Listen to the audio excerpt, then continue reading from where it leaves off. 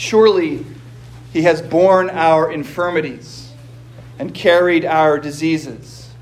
Yet we accounted him stricken, struck down by God, and afflicted. But he was wounded for our transgressions, crushed for our iniquities. Upon him was the punishment that made us whole, and by his bruises we are healed. Please pray with me. Dear Father in heaven, we ask you to join us here in this place this morning, and we trust that you have kept your promise and are here among us. May my words be your words, and all of our thoughts your thoughts.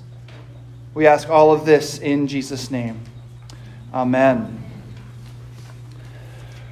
One of the very, very first times I walked across the campus of the University of Arizona, where I went to college, I saw some kind of welcoming festival that was happening. There were groups giving out all kinds of things, campus clubs, looking for members, booths and tents everywhere. But there were a couple of booths that had much bigger crowds than the other ones. These were the booths, and you'll remember this if you were ever a freshman in college. These were the booths giving out free t-shirts. You see, we were brand new students. I was as drawn to these t-shirts as anyone. We didn't have very much school gear yet, and these t-shirts had the Arizona Wildcat logo on them. We all felt we had to have one, and they were free. All you had to do was apply for a credit card. Now, this, of course, became a significant problem for many people. I personally had financial responsibility drilled into me from a very young age, but several of my classmates seemed to think that they were getting two free things at those booths, a free t-shirt and free money. And it came as a real shock to them a month later when their first credit card bill showed up in the mail. Turned out that the money wasn't free, and actually the t-shirt wasn't free either. They both had a price, in some cases a hefty one. What seemed free at first actually wasn't. As they used to say in the 1930s, there ain't no such thing as a free lunch. And this idea that there ain't no such thing as a free lunch is a pretty simple one, right? It's just that even things that seem free have a cost attached. And not just a cost to someone, but a cost to you. Everything costs something. You always have to pay. The most common and oldest school way, of course, is that you pay with actual money in advance of getting something. You go to a store, actually even older school than that is trading. You give something and you get something back. You have to give before you get.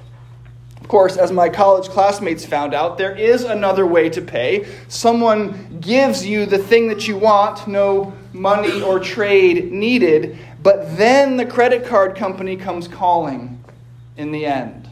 So you're going to have to pay, whether it's before or after.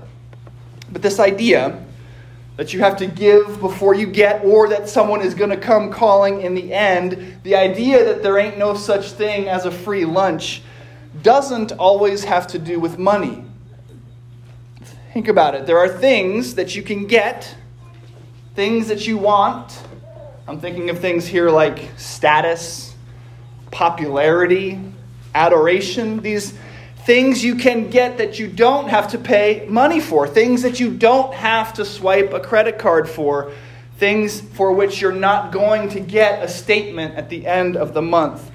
But even for those things, we all know very well that there ain't no such thing as a free lunch. Because even if it's not about buying, it is about earning. It is about qualifying. You still have to give before you get. Promotions at work get given out to the people who have proven to the company that they're worth it. The ones who come in on the weekends, the ones who forsake friends and family, the ones who've proven themselves, qualified themselves, shown themselves to be worth it, who have given something.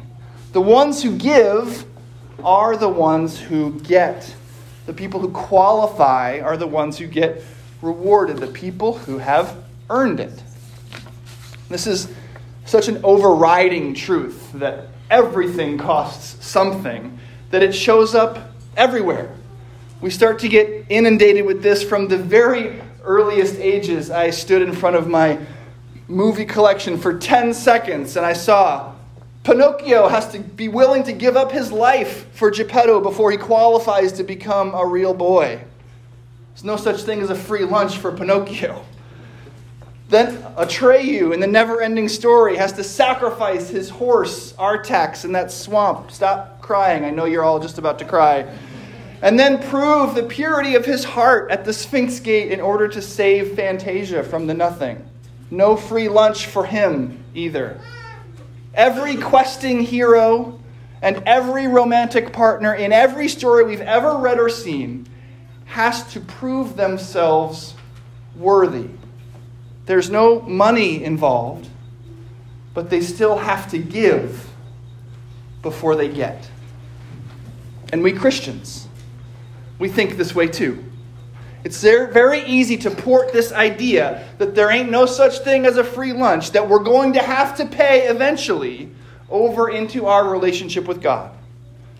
Now, Christ's saving work for sinners is advertised as free, right? That's why we call it good news. You need do nothing to deserve it.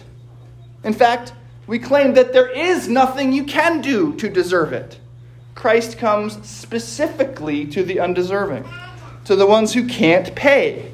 You get, allegedly, without having to give. But doesn't it sound too good to be true?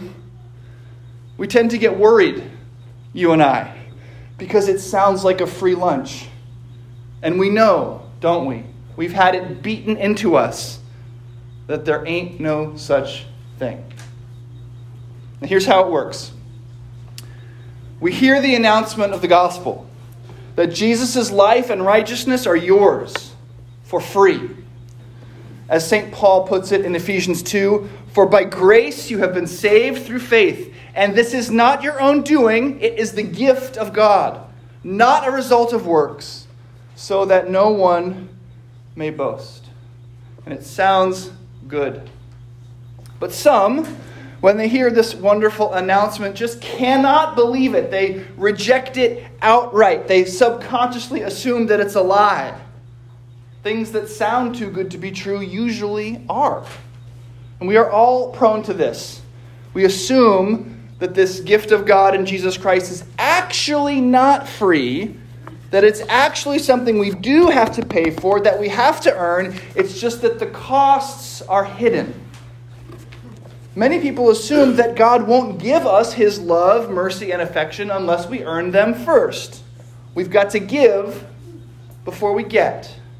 This is an ancient yet persistent heresy. Now, we don't live in the Middle Ages anymore, and we've seen charlatans exposed, so we don't usually think that we have to literally pay the church with money to please God and to get him to give us his good gifts. No. Nothing so worldly as that. Instead, we convince ourselves that we must become worthy, and then we get the benefits of God.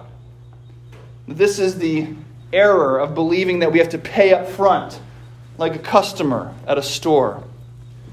But there is another related, and I think much more common mistake, especially that we Christians make. Like an overwhelming credit card statement, we suspect that the hidden costs of God's love are going to come back and bite us on the back end. That the bill will eventually come due. Do you feel that? As though God's love was purchased on American Express and the bill will eventually come due. We are so sure that there ain't no such thing as a free lunch that we become actively suspicious even when someone else offers to pay. We think there must be a catch. God's love for free? Surely we think the news can't be that good. It must be true, we assume, that we now have to become the kind of people who earn their lunch, who earn God's love after the fact. Right? If we didn't earn what Jesus did for us beforehand, and most of us don't think that, most of us secretly fear that we're going to at some point get called to account for what we do after. And so we continue, even after we've been given the free gift of God's grace in Christ, to try to pay it back, to become good enough, to deserve what we've been given. We're still proving ourselves day in and day out, trying to pay, trying to earn, trying to qualify. And we are exhausted by it. That's the human life. And it is all too often the Christian life too. Earning, paying, trying to deserve. That life is actually no life at all. That life is killing us. We are desperately and constantly on the lookout for anything that might qualify us, anything that we might be able to give that will make us worthy to receive. But we are sinners, and our God is holy, too good. His standard is too high. There is no level of moral goodness, no ability to pay, no threshold of deserving that will satisfy him and quiet our worried hearts. And so the struggle, the work, is never ending. And so we, you and me and everyone else in the world, we are exhausted. This is our natural state. Frantically running around trying to justify ourselves in God's sight, and permanently terrified that we haven't done enough. So we are constantly at work trying, and permanently terrified that we have not done enough. When we say that our mission at this church is to proclaim Christ's finished work to a worn-out world, this is why the world is worn out. Everyone in it, you, me, your co-workers, your family members, your friends, your enemies, everyone is trying to earn something every moment of their lives. We are all trying, consciously or subconsciously, to earn favor in the eyes of whatever it is we worship. Because we all think we have to give before we get. That we have to prove ourselves before we can receive. Or that we have to adequately pay God back for a gift that can never be repaid. His own Son dying a criminal's death for you. It is into this worn-out world, a world full of people desperate to pay or to pay back. It is into this world that Isaiah announces the coming of a suffering servant. The coming of such a servant assures us of two things. First, that our suspicions are at least in part true. There is definitely no such thing as a free lunch. Reconciliation with a holy God comes at a heavy cost. But second, Isaiah assures us that this suffering servant is a Savior sent from God who will bear that heavy cost himself. In the 53rd chapter of his prophecy, Isaiah tells us what this suffering servant is going to do. Surely, Isaiah preaches, he has borne our infirmities, carried our diseases. Yet we accounted him stricken, struck down by God, and afflicted. But he was wounded for our transgressions, crushed for our iniquities. Upon him was the punishment that made us whole. And by his bruises we are healed. All we like sheep have gone astray. We have all turned to our own way. And the Lord has laid upon him the iniquity of us all. Isaiah doesn't know the name of this Savior, this one who will heal the world by being bruised on its behalf. We just get this disembodied He. He has borne our infirmities. Upon Him was the punishment that made us whole. The Lord has laid upon Him the iniquity of us all.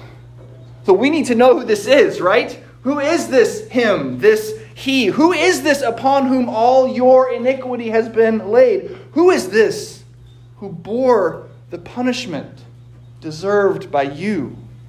Whose sacrifice has made you whole? Well, before we get to who it is, we have good news about who it isn't. The best and most obvious thing about this is it's not you.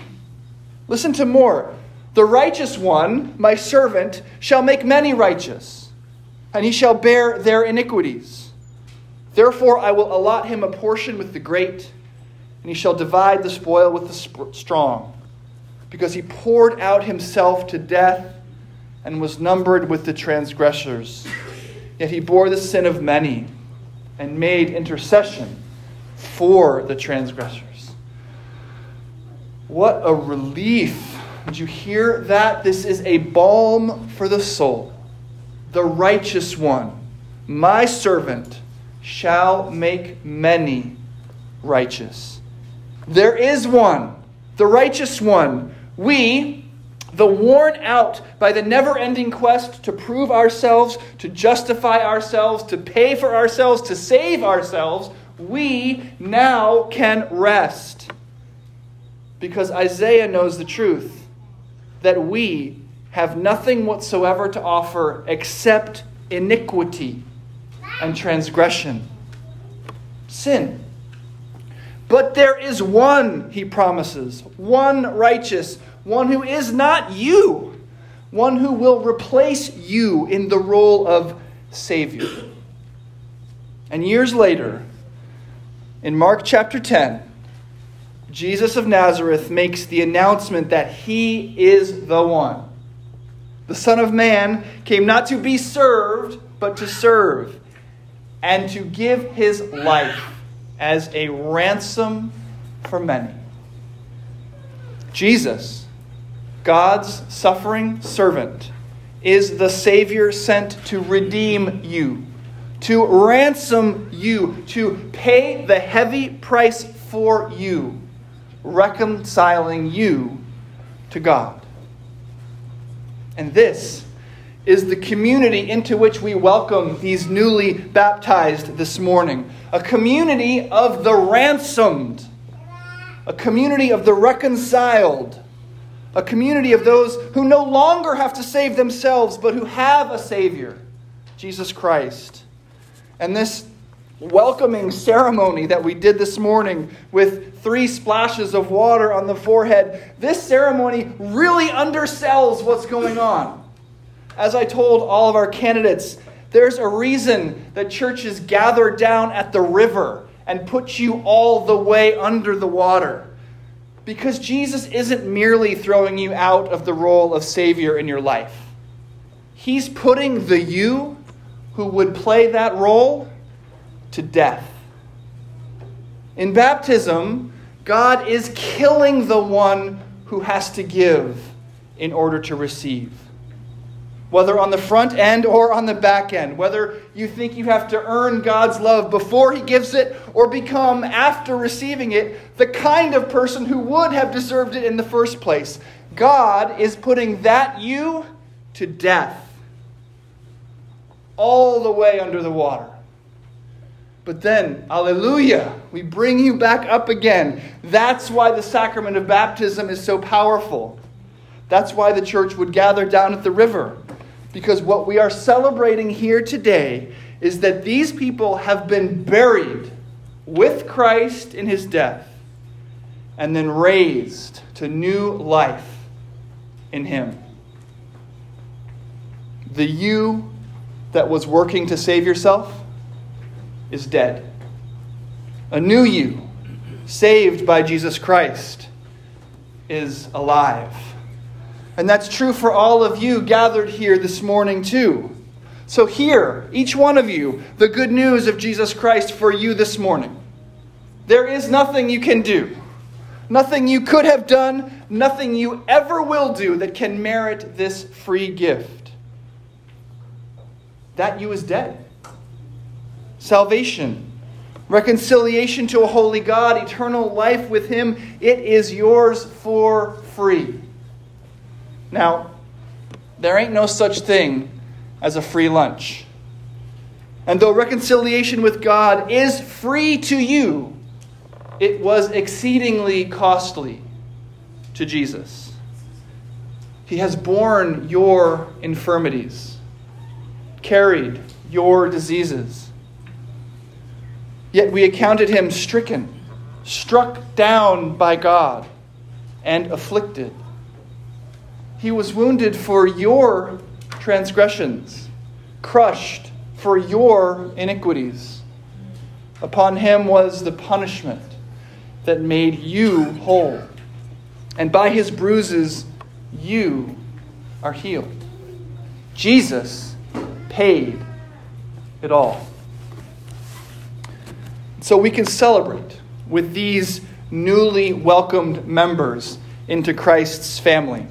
We'll reaffirm our faith. We did reaffirm our faith with them in the words of the Creed. We'll feast at the Lord's table with them on Christ's body and blood, broken and shed for us. We are a family, a unique kind of family to be sure, one built not on shared qualifications, but on a shared Savior. About 500 years before Jesus, as the Buddha lay dying, he told his followers to strive unceasingly. That ain't no free lunch. That's life in a worn-out world. There is no relief there, no offering that can make you worthy. That's death with no escape.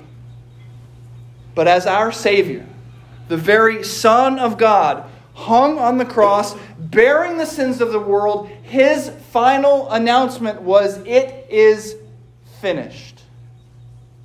Now, that's not a free lunch either, but it is a price paid for you. A payment credited to you. A work completed. That is a death that accomplishes life. New, resurrected life in Jesus Christ. You are worthy on account of His offering, righteous on account of His sacrifice, alive on account of His death, paid in full on His credit. The death of Christ has paid your price. It is finished. It is enough. Yesterday, today, and forever. Amen.